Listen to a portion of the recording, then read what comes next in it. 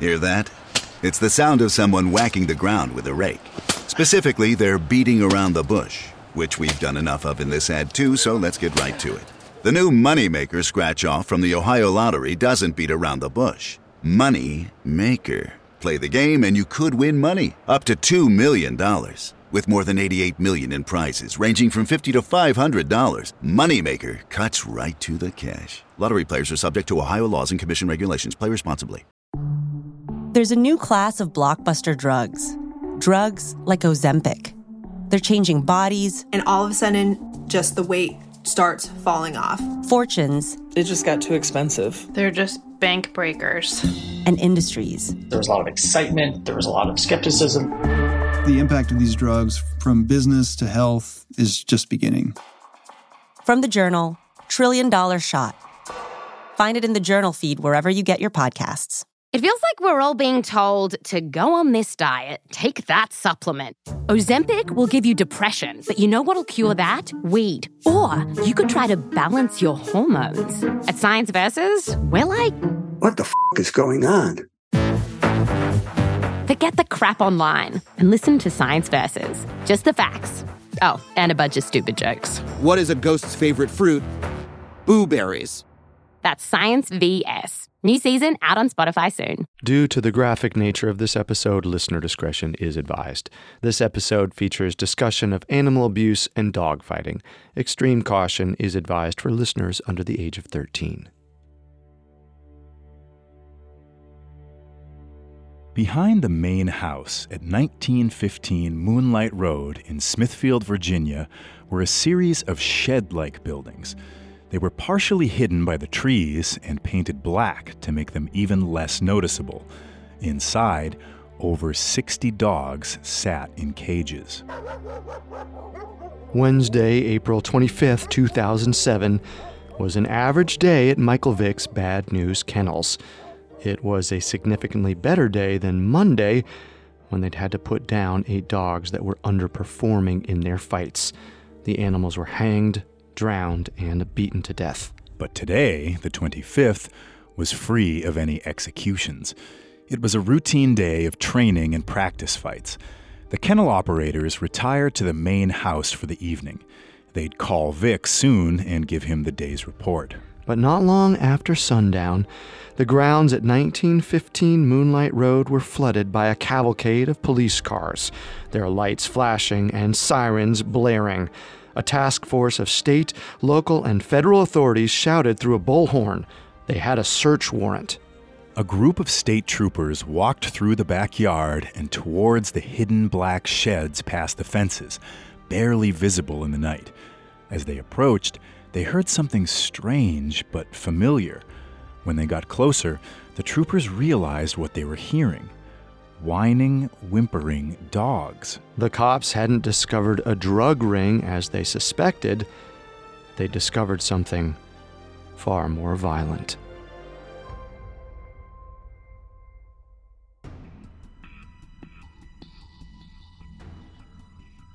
Welcome to Sports Criminals, a Parcast original.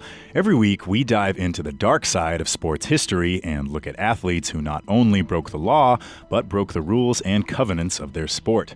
We'll also uncover how their actions impacted the history of the sport they played. I'm Tim Johnson. And I'm Carter Roy. You can find episodes of Sports Criminals and all other Parcast originals for free on Spotify or wherever you listen to podcasts. To stream Sports Criminals for free on Spotify, just open the app and type Sports Criminals in the search bar. At Parcast, we are grateful for you, our listeners. You allow us to do what we love.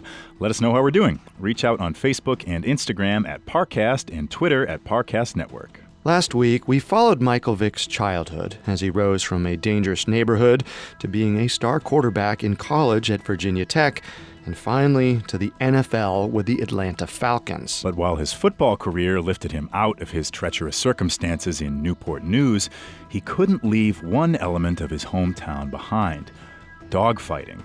He used his NFL salary to found Bad Newz Kennels. Well, this week, we'll cover how Vick's involvement with dogfighting was revealed, the consequences that Vick faced, and the impact that his crimes had on both the wider world and the dogs themselves.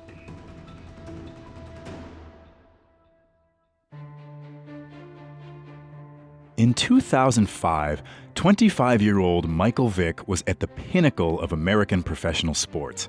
He'd just signed a 6-year contract extension, making him the highest-paid quarterback in the NFL.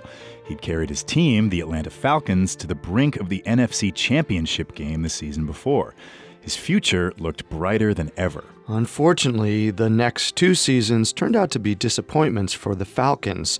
In 2005, the team started well, but injuries took their toll.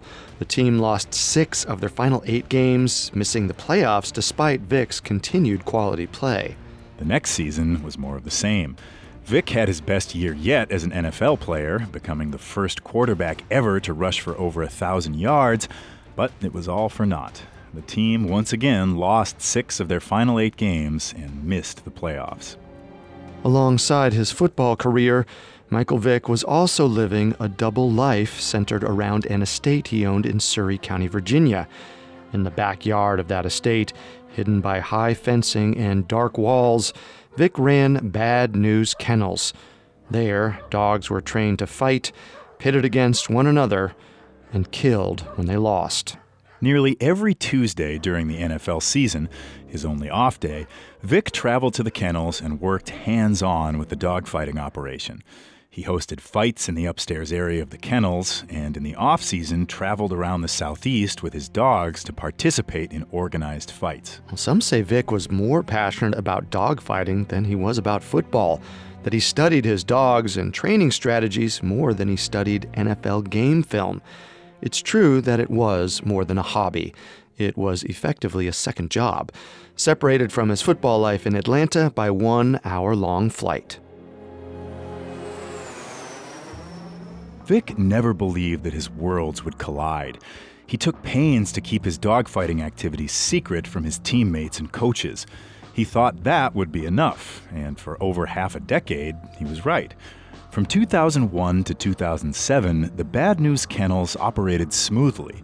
Vick thought he had nothing to worry about. That confidence in his own security trickled down to his friends working and living at Bad Newz Kennels.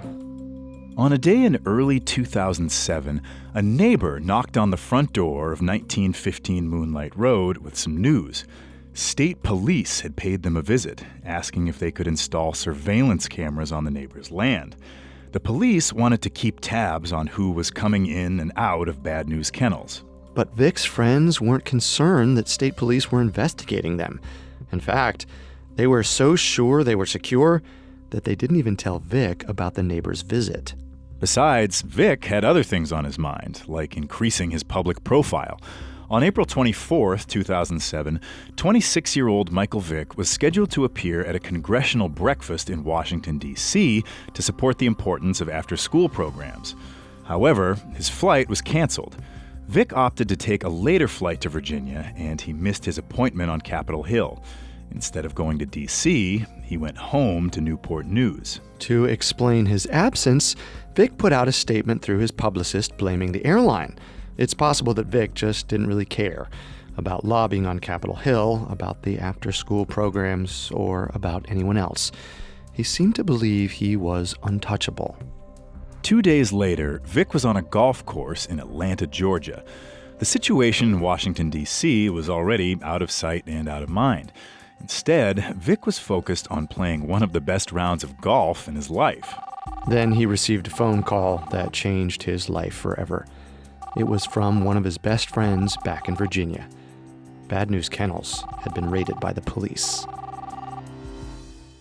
State police cruisers had pulled up to the estate late the previous night, armed with a search warrant. The raid actually had nothing to do with dogfighting. It was precipitated by a small narcotics investigation. Well, the week before, one of Vick's friends was arrested for marijuana distribution. Knowing that there were a few dark sheds at the back of 1915 Moonlight Road, the police organized a raid. But instead of finding drugs, they found the entire Bad Newz Kennels operation. The police recovered 66 dogs, pit bulls, and other breeds who showed clear signs of abuse. Many were injured or malnourished, and some were near death. They also recovered a stand used to hold dogs in place for mating, an electric dog treadmill, and a bloody piece of carpeting from the area where dogfights were held. This small-time narcotics bust was suddenly significantly more serious. After hearing the news, Vick stood motionless on the golf course with his phone in his hand, engulfed in shock. His double life was exposed. For a brief moment, he thought his life was over. But he quickly calmed himself down. He assured himself that somehow, some way, he could get out of this, just as he'd gotten out of any controversy or brush with the law in the past few years. Vick may have still thought, despite this news, that he was untouchable. The rest of the day, Vick and his team were besieged with requests for comments from reporters, but Vick refused to say anything. He had two options: immediately come clean and face the consequences, or attempt to lie his way out of it. It was an easy choice for Vick. He decided to lie. He put out a statement the next day claiming he'd never even been to the house on Moonlight Road. He had no knowledge of the activities happening there. 3 days after the raid, he met with NFL Commissioner Roger Goodell in New York City. Alone with Goodell, Vick reportedly continued to lie. He claimed complete ignorance of the dogfighting and once again said he'd never spent time at the estate he owned in Surrey County. He allegedly shifted all the blame, telling Goodell it was his friends and family who were involved in dogfighting, not him. Reports have said he repeated the same falsehoods to the Atlanta Falcons coach and the owner, Arthur Blank. And initially, all three men chose to believe Vick and continued to support him.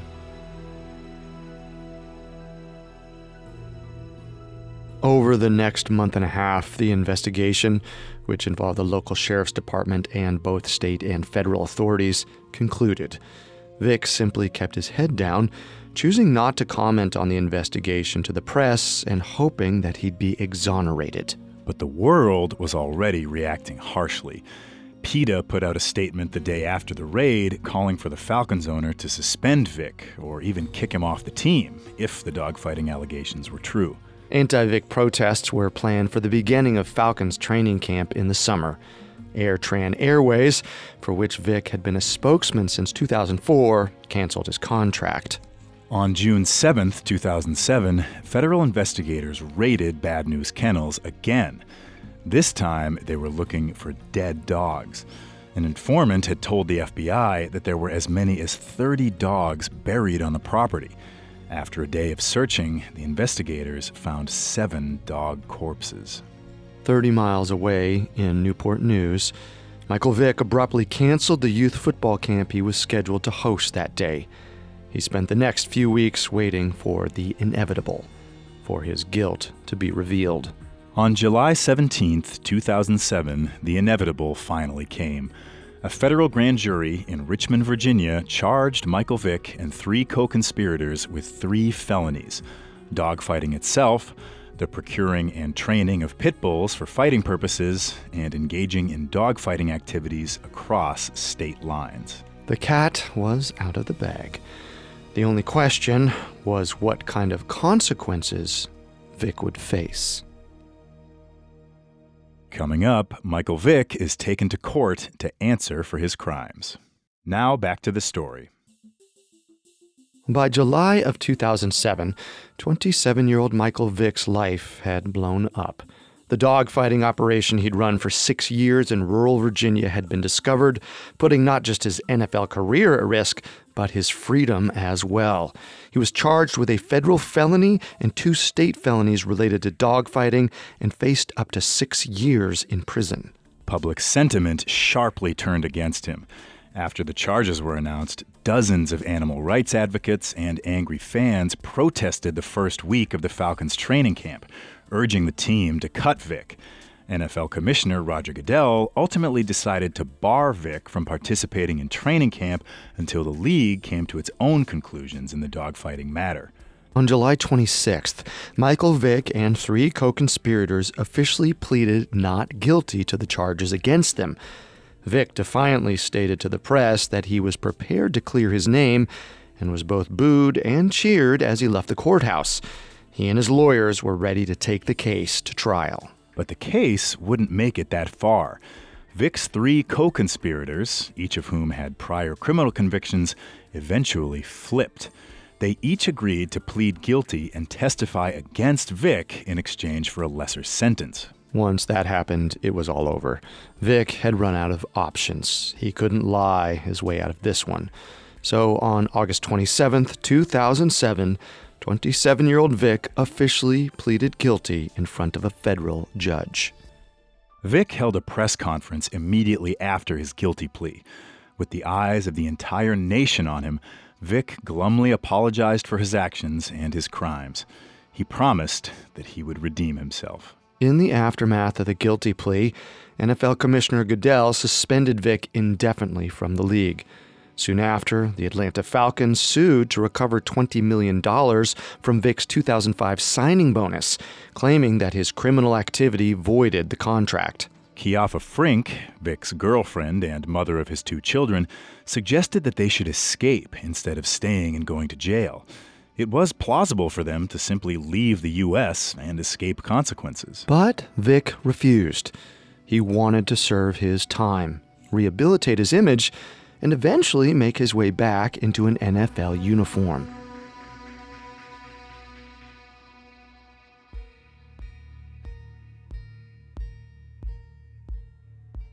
On November 20th, 2007, 27-year-old Michael Vick surrendered himself to federal authorities to begin his sentence early.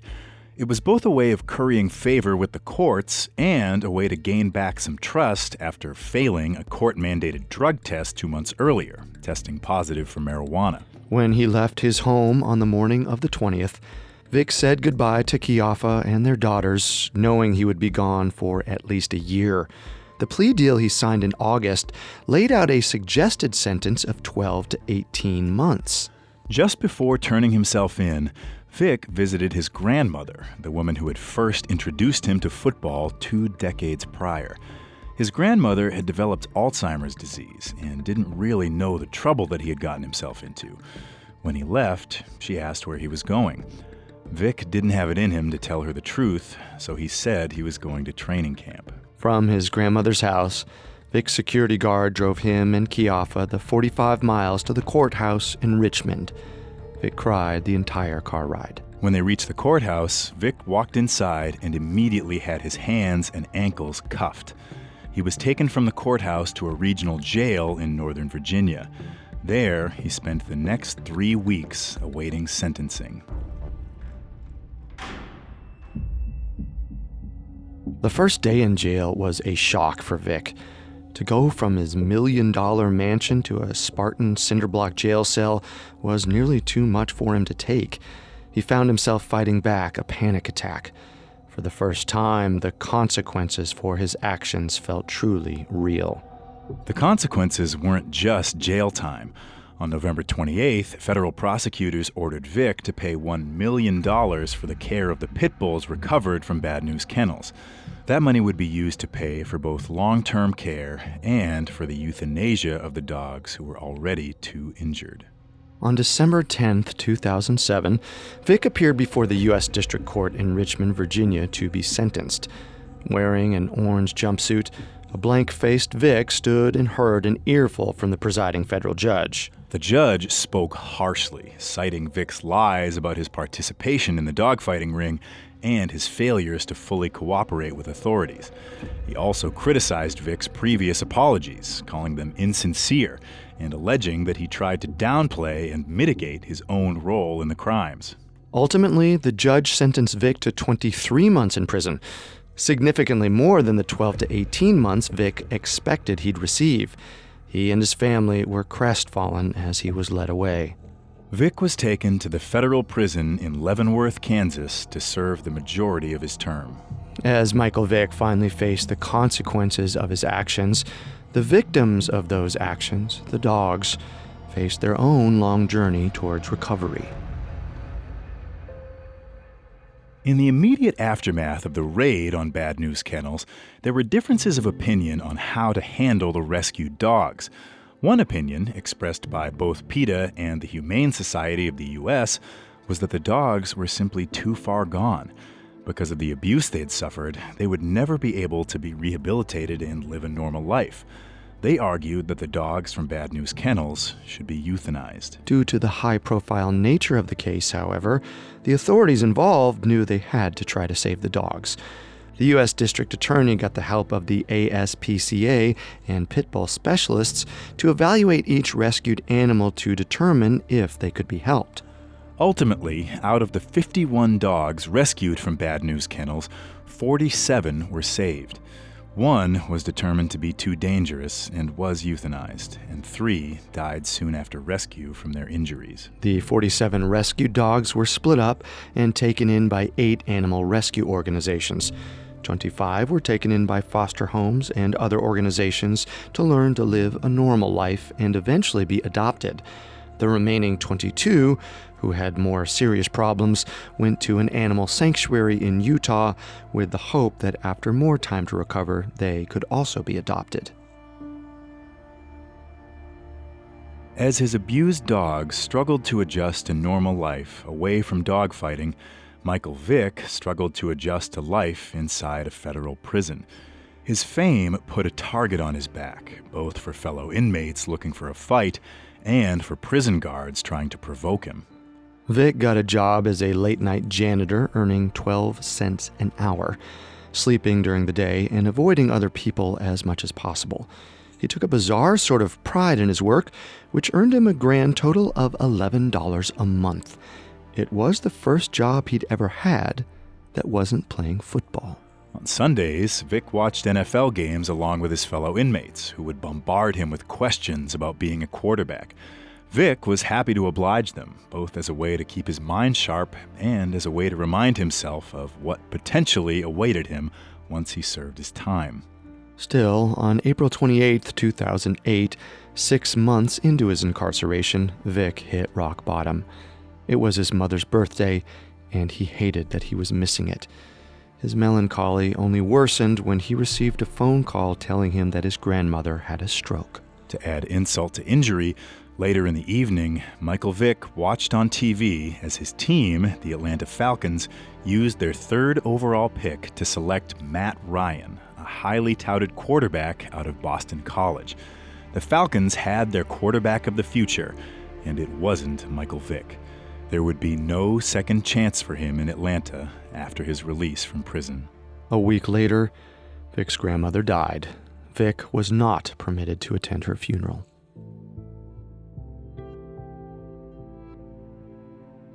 Family and football weren't the only 2 things causing heartache for Vick. He also had significant problems with his finances. After he first signed with the Falcons, Vick spent money like water. By the time he went to jail in 2007, he owned 4 houses and 14 cars, along with boats and numerous pieces of expensive jewelry. He was able to keep spending thanks to lucrative endorsement deals, as well as the mega contract extension he signed in 2004. But in the aftermath of the dogfighting scandal, it all went away. His endorsements were canceled. The Falcons fought to recoup as much of his contract extension as they could, and the rest of his money was eaten up by legal fees. In the summer of 2008, Vick filed for bankruptcy. He was eventually ordered to pay $20 million to his various creditors. Vick knew there was only one way he could make enough money to wipe away his debts. It was also the only way he saw to get his life back on track after prison and redeem himself in the public eye. He would somehow need to get back on the football field. When we come back, Vick stages his comeback in the NFL. Now, back to the story.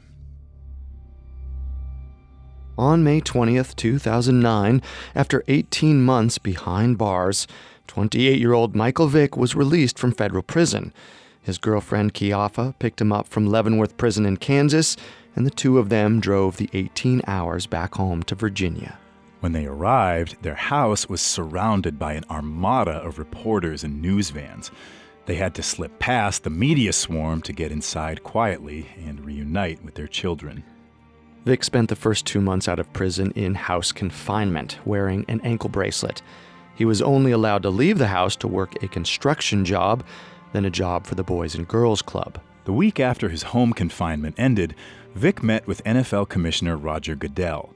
It was the first time the two of them had spoken since their meeting 2 years earlier, when Vick had lied and claimed he had nothing to do with the dogfighting operation. Now, Vick apologized for his actions. He'd served his time, he was a different man, and he was ready to get back on the field. Goodell agreed to provisionally reinstate Vick for the 2009 preseason. Because the Falcons had cut ties with Vick, he was an unrestricted free agent and able to sign with any team.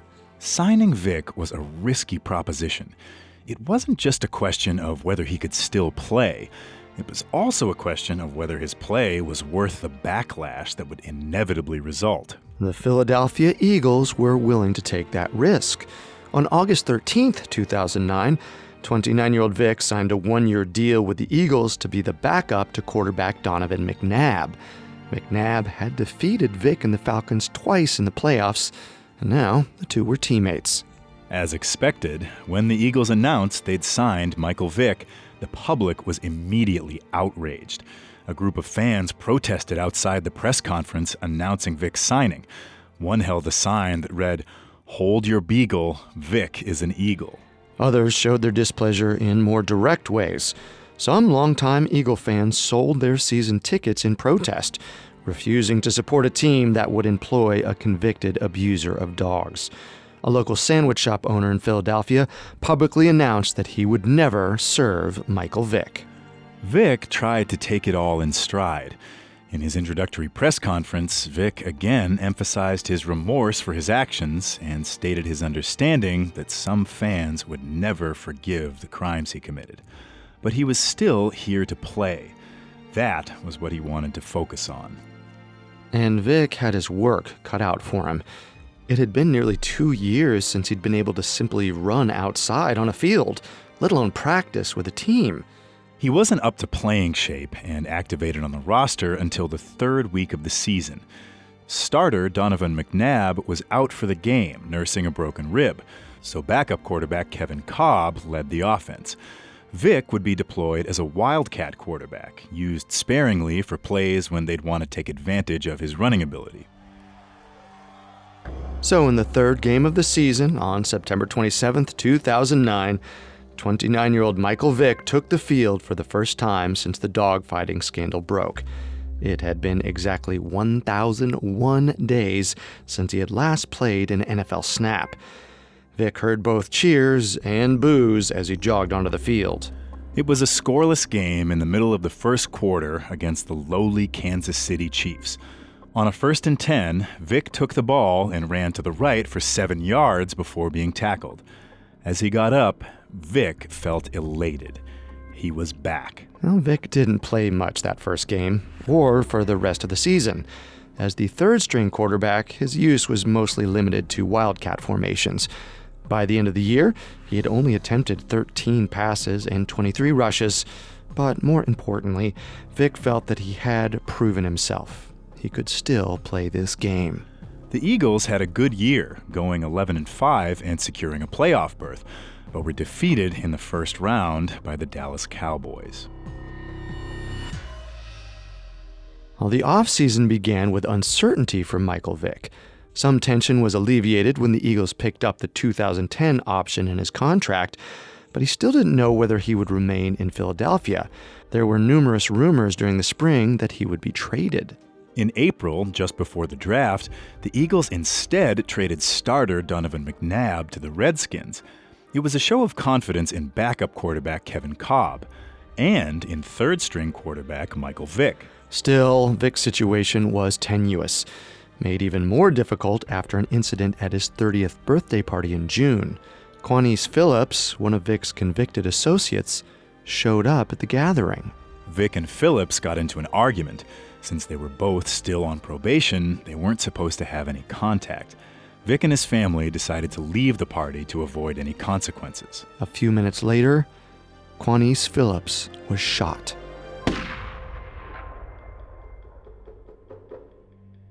Phillips survived the shooting, and although the police cleared Vick of any involvement, it was yet another brush with the law for Vick and yet another reminder for the Eagles of the risk they were taking by having him on the team. Still, the Eagles remained committed to Vick as their backup quarterback.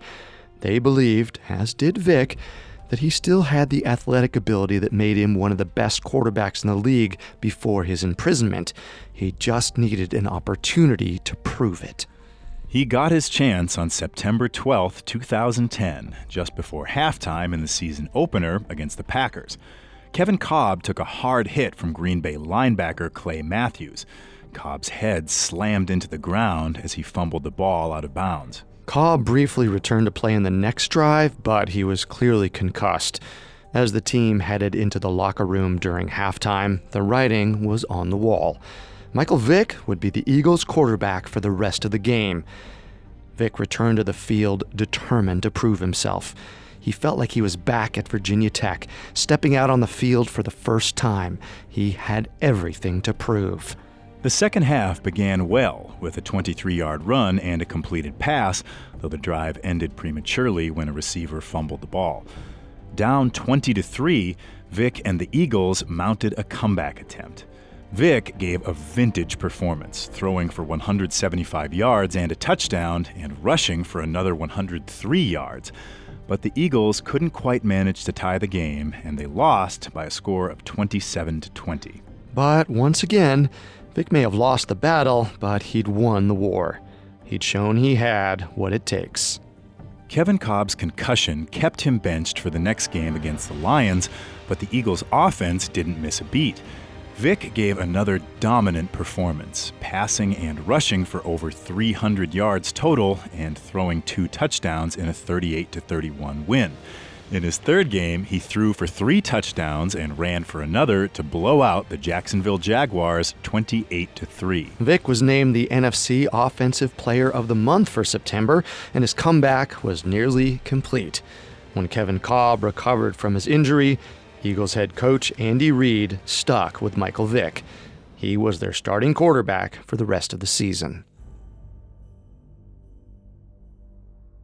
The Michael Vick forgiveness movement was in full swing. Fans and sports writers who had initially criticized the Vick signing were now supporting him. President Obama called the owner of the Eagles and thanked him for giving Michael Vick a second chance. And Vick's rehabilitation included more than just gridiron heroics. He also sought to prove his changed ways by becoming a spokesman for the Humane Society of the U.S., releasing video PSAs and visiting schools to raise awareness of animal abuse. Even the federal judge who had been skeptical of Vick's remorse gave an interview applauding Vick's transformation, calling him an example of how the system can work. Well, meanwhile, the Eagles kept winning. Despite trading away their star quarterback before the season and losing their new one to injury, the team managed to go 10-6 and qualify for the playoffs. Vick's magical season was capped with an improbable come-from-behind victory against their divisional rival, the New York Giants. The Eagles scored 28 unanswered points in the fourth quarter to erase a 21-point deficit.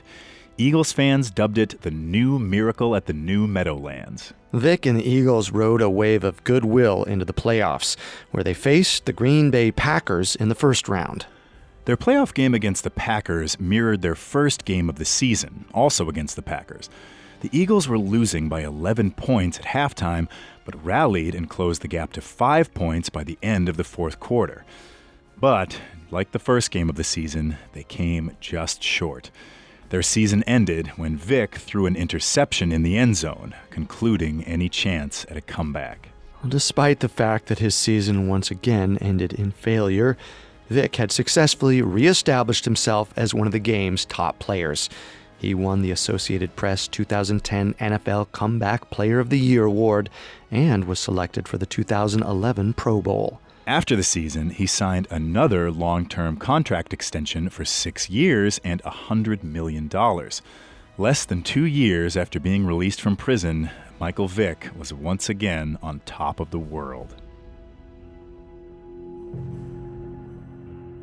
Michael Vick stayed with the Eagles through the next season, but the team regressed, going 8-8 and missing the playoffs. In the following season, in 2012, Vick eventually lost the starting QB job to rookie Nick Foles. Vick played for 3 more years, mostly as a backup quarterback for the New York Jets and finally the Pittsburgh Steelers. After failing to be signed during the 2016 season, 36-year-old Michael Vick officially announced his retirement from football on February 3rd, 2017. Vick retired with 6,109 rushing yards, the most of any quarterback in the history of the NFL. Since retiring, Vick has remained involved with football, working as a TV analyst and as an interim coach with the Kansas City Chiefs under his former coach Andy Reid. He's also continued to work as an animal advocate, lobbying for the passage of a bill that made being a spectator at a dogfight illegal. Still, his crimes have not been forgotten. In late 2019, when Vick was announced as an honorary captain at the 2020 Pro Bowl, it was met with significant backlash. Over 500,000 people signed an online petition calling for his removal, citing the stories of the dogs kept at Bad Newz Kennels. Of the 47 dogs who were rescued from Vick's kennel, all but 6 were eventually adopted and lived normal lives. 25 were adopted out of foster homes, while 16 were rehabilitated at an animal sanctuary in Utah before being adopted. The 6 who were not adopted still live at the sanctuary. The high-profile nature of Michael Vick's crimes changed the way that authorities dealt with dogs rescued from dogfighting operations. Previously, those dogs were automatically labeled dangerous and euthanized. In the years after Vick's case, there's been more work done to save and rehabilitate rescued fighting dogs. As of 2019, 11 of the dogs rescued from Vick's kennel are still alive, enjoying the world outside their kennels.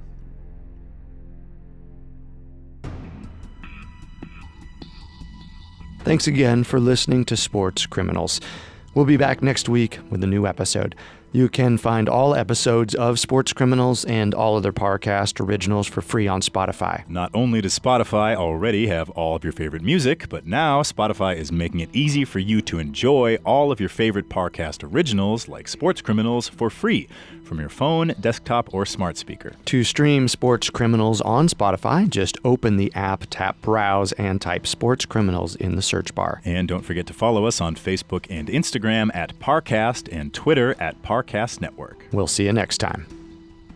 Sports Criminals was created by Max Cutler and is a Parcast Studios original. It's executive produced by Max Cutler. Sound design by Kenny Hobbs, with production assistance by Ron Shapiro, Carly Madden, Isabella Way, and Joel Stein. This episode of Sports Criminals was written by Ryan Lee, with writing assistance by Abigail Cannon, and stars Tim Johnson and Carter Roy.